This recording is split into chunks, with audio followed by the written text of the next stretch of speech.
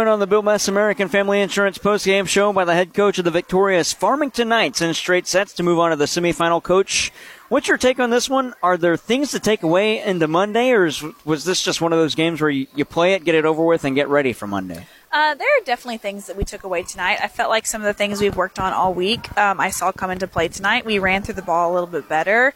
We were playing on our toes a little bit better, covering a little bit better. So, I definitely saw things tonight that we can carry on to the rest of the week.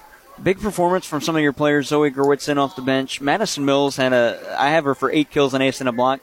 Cheyenne Strokerch even getting those numbers in. Honestly, Coach, we've seen your team so many times. I can already show up to the gym with those stats statted. What does it mean when you have multiple players getting the job done? I mean, it's great. It's nice when you have a team that's like everybody contributes because we all know that we need everyone to be successful. So it's great. It's a great thing to come out every night and just know that like our stats are going to be pretty equal and pretty even position-wise. You got Festus coming up on Monday. It'll be back here at North County High School. That'll be in a district semifinal. You've already played them once this season. Tell us a little bit about the Festus Tigers.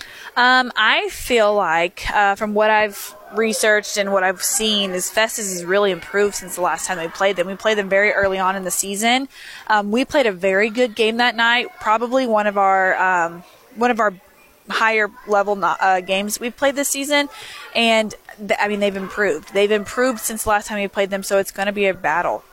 Coach, when you play a team earlier on in the season, do you ever look back at that game when you're in district time against them, or is it just one of those where we're a different team, they're a different team, we have to look at some of their previous games rather than what we did early on in the season? I definitely will do both. I like to look at the game that we played, see where we messed up, see what worked for us, and then just try to watch some of their more recent things and see what they've been doing lately, if they've changed anything, and just get all the knowledge that you possibly can before you go into the game.